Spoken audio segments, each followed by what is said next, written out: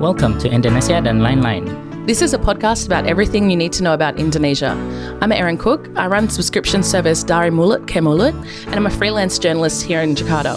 And I'm here today with my ex-boss. Hayat Indriyatno. I am an editor with the Monggo Bay environmental news website, and it's great to be back here with Erin, my former protege. And I'm glad you're sticking around here in Indonesia for Indonesia dan Lain-Lain. Okay, we've got a great show for you lined up today, all about the election that's coming up next month. But before we get into that, there's actually a couple of stories, really interesting stories that Erin and I feel that you should probably know about Indonesia. Yeah, so the one for me is one that's breaking today, actually. So we're recording this Monday night, and this came through late Monday evening.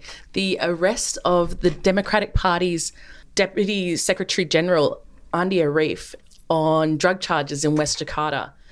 Have you been following this one? Yes, I have been. It's a very curious case because, just in case you guys want to know the seedy details about it, Andi Arief, very high-ranking Democratic Party official, arrested late on Sunday night, early Monday morning at a hotel with a woman and a certain amount of crystal meth, also known as shabu down here. Yeah, and police aren't saying too much about it just yet, but I think the writing's kind of on the wall for this one. Is that fair? I would say that's very fair to say. Right now, because I'm sure you know, Erin, that Andi Arief is actually a vocal critic of Jokowi, the president. Yeah, he's gone him a few times, hasn't he? Yes. Like most recently, the controversy about him was he claimed there were 7 container loads of fake ballots that had been punched for Jokowi waiting at the port. Yes, I forgot about this one, and that kind of spun up a lot of the anti-Jokowi, anti-Chinese rhetoric as well, wasn't it? Yes. Yeah. So, yeah, it's interesting that this happened to him now, that the police specifically went after him in this one hotel room, and you have to question, you know. So you think something more is going to come out about this? I think, to tell the truth, I think this is part of a pattern. We've seen, the authorities go after a lot of critics of Jokowi. Yeah. And, you could say it's a coincidence. You could say it's just the police doing their job. But, there's interesting things being written about, how the Jokowi administration has taken up an authoritarian turn. I wouldn't go so far as to say that that's the case, but, where there's smoke. That's it. Like, it's, as you're saying, it's been 5 years of creeping towards this sort of the crackdowns against critics. Do you agree, though, with Gerindra's Deputy Secretary General, I think he is, Arief Puyono? Yeah, sorry if I'm saying that wrong. Yeah, he said the most boneheaded thing. It's okay. It's the reverse of victim blaming here. It's more like a grievance thing. He said that Andi Arief is actually the victim of Jokowi's failure to tackle the drug problem. I think that's amazing. Gerindra might not be winning an election anytime soon, but they're definitely working pretty hard to spin it. Yeah, there's so many ways you can spin it. It's like every single time one of Prabowo's supporters gets arrested, there's always some crazy spin on it, Yeah. And in this case, the spin is crazy, but then the arrest in itself is also a bit suspect. Yeah, absolutely. Yeah, particularly given that we still don't know what charges he's on, what he was caught with, and there have already been photos of him leaked from within jail. Like, that's not a good sign. Not a good sign at all. My favorite photo is him sitting at a table with a box of McDonald's fried chicken. Oh, so he's doing all right then. He's doing okay. Yeah, he's loving it. Yeah. Oh, God. Oh, that is a shocker. All right. So what's your story? Yours is Yeah, it's actually a story that we at Monggo Bay have been following for quite some time. Erin, you know that Indonesia is like home to orangutans, right? Of course. Famous for it. Yeah. Famous for orangutans. Would you hazard a guess? How many orangutan species are there? I did not even consider that there'd be more than one kind of orangutan. Okay. For the longest time, there was only 2, Sumatra and Bornean. Yep. And now, 2 years ago, they discovered a third, the Tapanuli orangutan. How does this happen? How do they just randomly discover?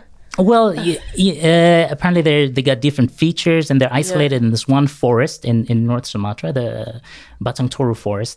Yeah. And, that's great for them. But the problem is, there's a hydroelectric power plant going to go up in that very forest. Yep.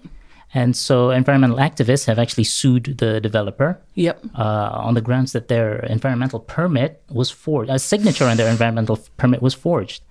And we've been following the case. And today, a court in North Sumatra, unfortunately, threw out that lawsuit.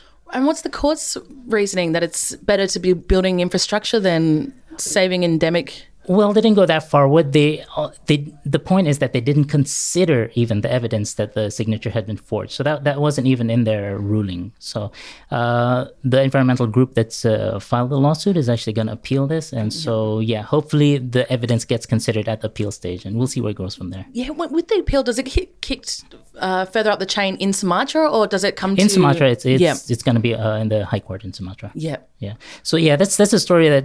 Because this is the Tapanuli orangutan, it's important to stress, is the world's most endangered great ape. Yeah. Okay, so you've got chimpanzees, you've got the various species of gorillas, you've got bonobos, all these are in Africa. In Asia, there's only one type of great ape, and that's the orangutan. And all three of them are found in Indonesia. And if we lose one, then it's such a huge loss for biodiversity. And 800 of these apes, all concentrated in one forest, and this forest could be destroyed by this hydroelectric power plant. God, and given that the permit sounds like it was forged, it's just a bad story all around. It's a bad story all around. And so the researcher whose signature was forged, he was in charge of, documenting all the species that were supposed to be in that forest and that would be affected by the project. And he revealed that a lot of those species weren't even included in the final document that was approved. So we're not just talking about orangutans. We're talking about rhinos. Oh. We're talking about tigers. We're talking about a whole bunch of endangered and protected species. Yep, stuff that Indonesia then likes to go tell the rest of the world. Yes, exactly. You have. Yeah. Oh. So, not a good precedent if this decision stands, but, hopefully something comes up. Yeah, absolutely. Yeah.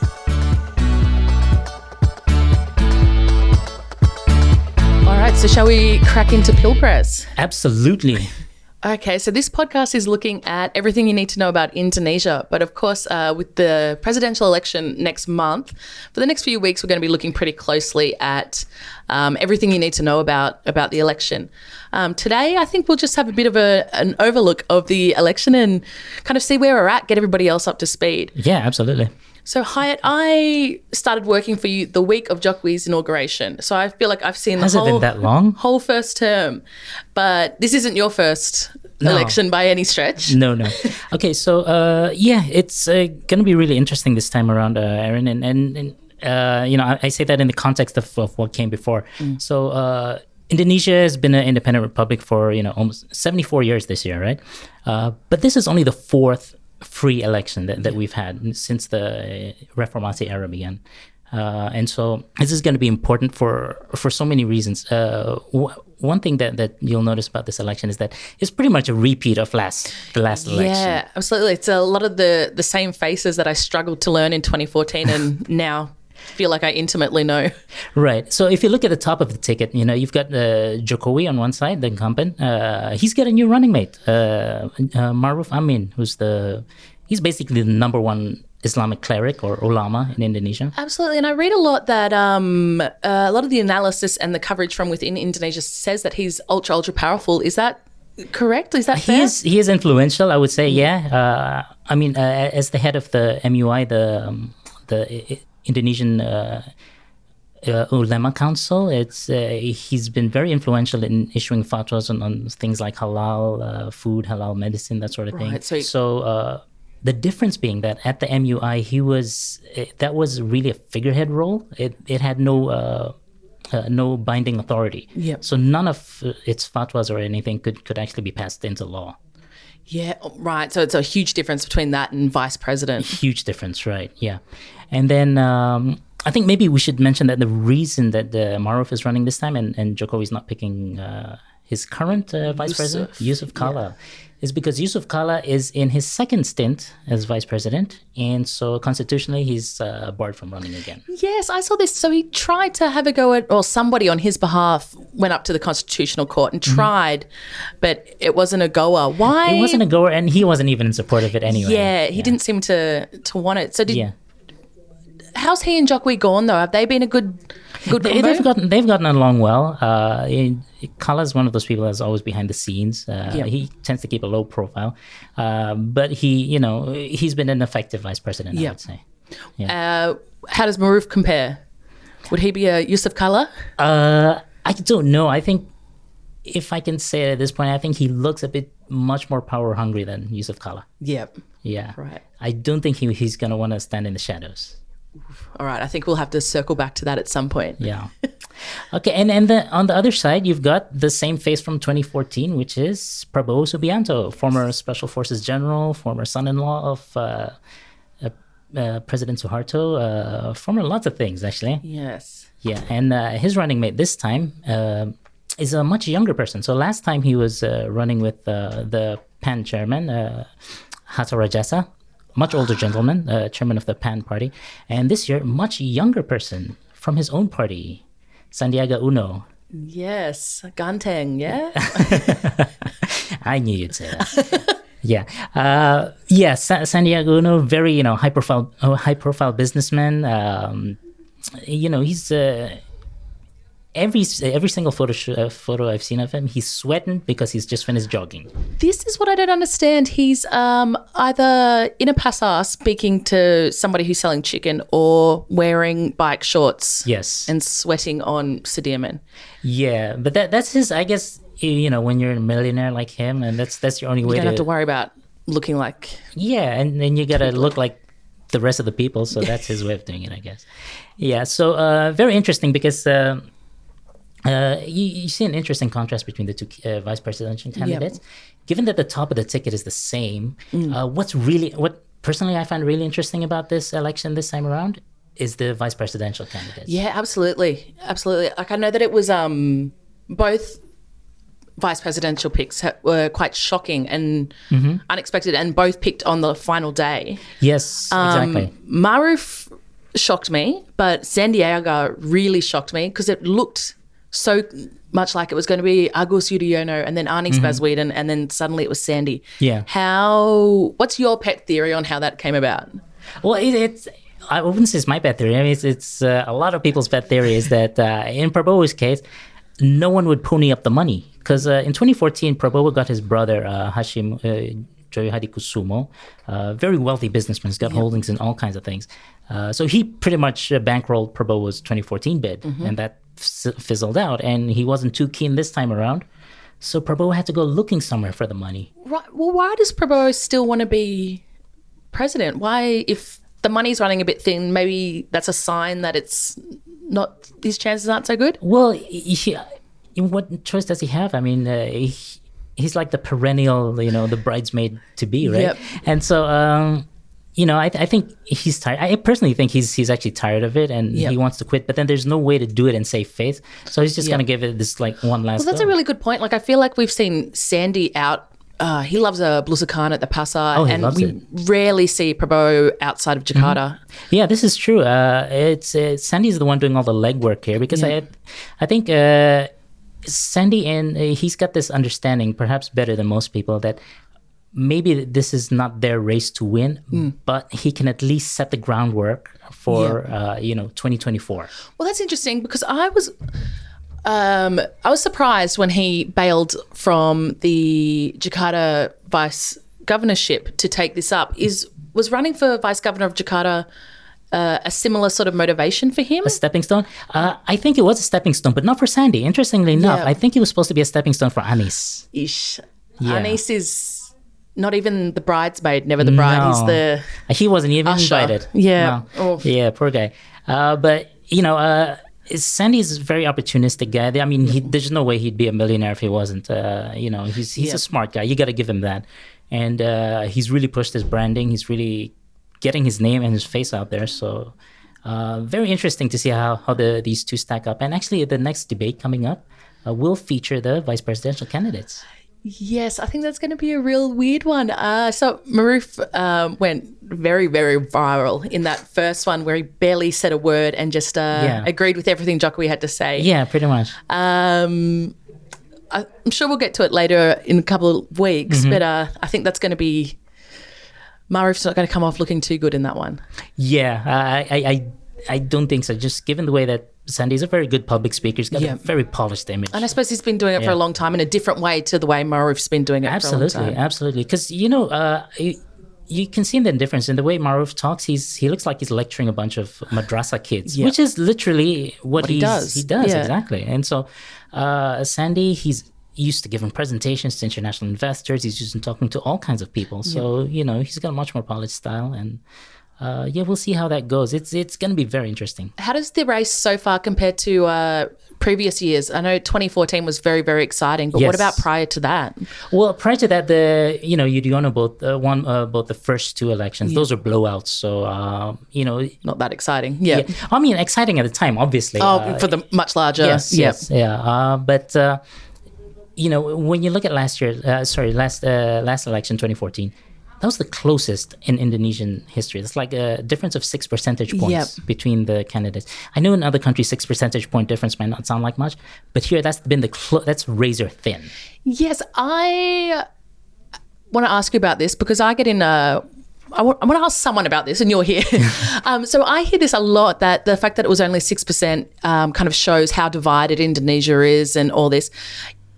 Is there a case to be made that maybe that closing is just a correction of democratic norms in Indonesia, that it's becoming essentially a centre-right, centre-left political system? I don't know that maybe we can draw that sort of that equivalency with the political spectrum that you see in Western countries, the right and left, because all politicians in Indonesia are essentially to the right. Okay? So I don't think that would be a fair equivalency. But what I would say is that it was because the last election I feel was so close because we had the incumbent leaving. He was not running again, Yudhoyono. And you had this untested quantity in Jokowi, who'd only just begun serving as Jakarta governor. So there's a lot of hype about him. And then you had Prabowo, who was this figure from the blast from the past, basically. Yeah. So, you had these two dark horses, essentially, in the race. And so it was anyone's at that point to take. Yeah. So Roy Morgan polling has just released some new numbers, and it looks like it's going to be a much wider margin this time around in favour of Jokowi again. Yeah, I saw their poll result. They said 58%. They polled 1,000 and something people. 58% for Jokowi, 42% for Prabowo. So that would be a margin of 16%, right? Yeah, and I think this is really interesting that Roy Morgan's got it much wider than some of the local polling, but it's still very much in line with Jokowi's well ahead. Yeah, I would say because he's always been well. Actually, you could say that. You could see this in various ways. You could say that Jokowi is still far ahead, double-digit lead. But then you could also point to polls like last year that showed him 20% plus over Prabowo. So the Prabowo camp could spin this as, Prabowo was closing in. And, that was the pattern that we saw in 2014, actually. Right. So you wouldn't be that surprised to see that gap shorten a little bit more. Yes. And I think you'll see it close even faster once the open campaigning starts. Open campaigning is when they're allowed to hold rallies and put adverts in the TV, radio, newspapers. The big concerts at GBK. Right, exactly. So that's only allowed a month before the election. And so... that was when Prabowo really stole his march on Jokowi last time around. Would you anticipate that? I feel like it's been a bit lackluster from Prabowo so far. It's been a bit lackluster, but you got to give it to the guy. He knows how to rally a crowd. Yeah. And I think that's what really got him so close to within touching distance last time. Yeah, right. There's some interesting data from the same poll about the division between urban and rural votes. And I was really surprised to see that urban voters are much, much closer on Prabowo Jokowi than rural voters, which are very much in favour of Jokowi. And I think the common assumption for us in foreign media is the inner cities, the cities, well-educated middle class are all pro-Jokowi, but that's not quite true. That's not quite true at all. Actually, there've been local polls done where they look at voter preferences based on educational achievement. And they found that the more educated people are, the more they tend towards Prabowo. That's interesting. What do you think that motivation? I really can't say. It's something that's very... It's a mystery at this point, but I don't know. Maybe Prabowo represents the old school, the old guard. Yeah, yeah. And maybe the more educated people. And this is a generalization, so you take it for what it is. No one at you. Yeah. So I think maybe the older people that they're polling tend to be from that generation. Yep. Where things were kind of well off for Yes. them. Yeah. Yeah, absolutely. I was also surprised with the gender breakdown. Both genders, the way it's worked out, are leaning towards Jokowi, but women quite a lot. Why do you think the women, when Santiago got announced as vice president, the assumption was that all the women would run straight over to Right. Prabowo? That's not happening. No, that's not happening. It's, there's only so much, there's only so far that your good looks will take you, as Sandy's finding out. I think what does it for Jokowi with the female vote is he's got this image as a family man. Yep. He's always out and it's all about with his Janitas. grandkid, Yes. right? Yeah, exactly. And then there's this image being painted of Prabowo, and it's unfortunate, but it's a lot of it is being done by Jokowi supporters. Maybe not, official supporters, but certainly supporters, is of Prabowo being a failed family man because he had a divorce. His son is living abroad. Yep. It's unfortunate that they're making it personal, but that does play into these, this That's really perception. interesting because, again, from the foreign media perspective, Prabowo's, I think much more than in 2014, is now being kind of painted as he's got a pluralist family. So, he might be able to stave off the rising political Islam. Yeah, it's interesting, isn't it? Like last time around, it was all about, Jokowi's a secret Christian, he's a secret Chinese, he's a communist and all that. And now every Friday, one of the top, trending topics on Twitter is always Prabowo Jumatan di mana? Where is Prabowo having his Friday prayers? Right. So even though he's, going to Saudi Arabia and promising to bring back Habibi, it's not... Habibi? Yes. Habib Razik. Habib Razik. It's not sticking for some people. It's not. Certainly for the hardline among Jokowi supporters, they're really digging into Prabowo's faith in a way that the Prabowo supporters were doing to Jokowi in 2014.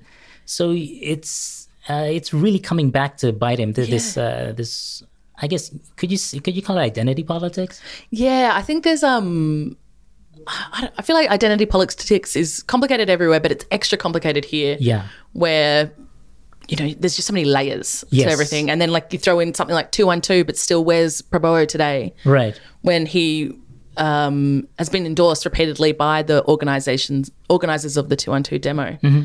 Yeah. And so, in the sense that, now Jokowi's not being...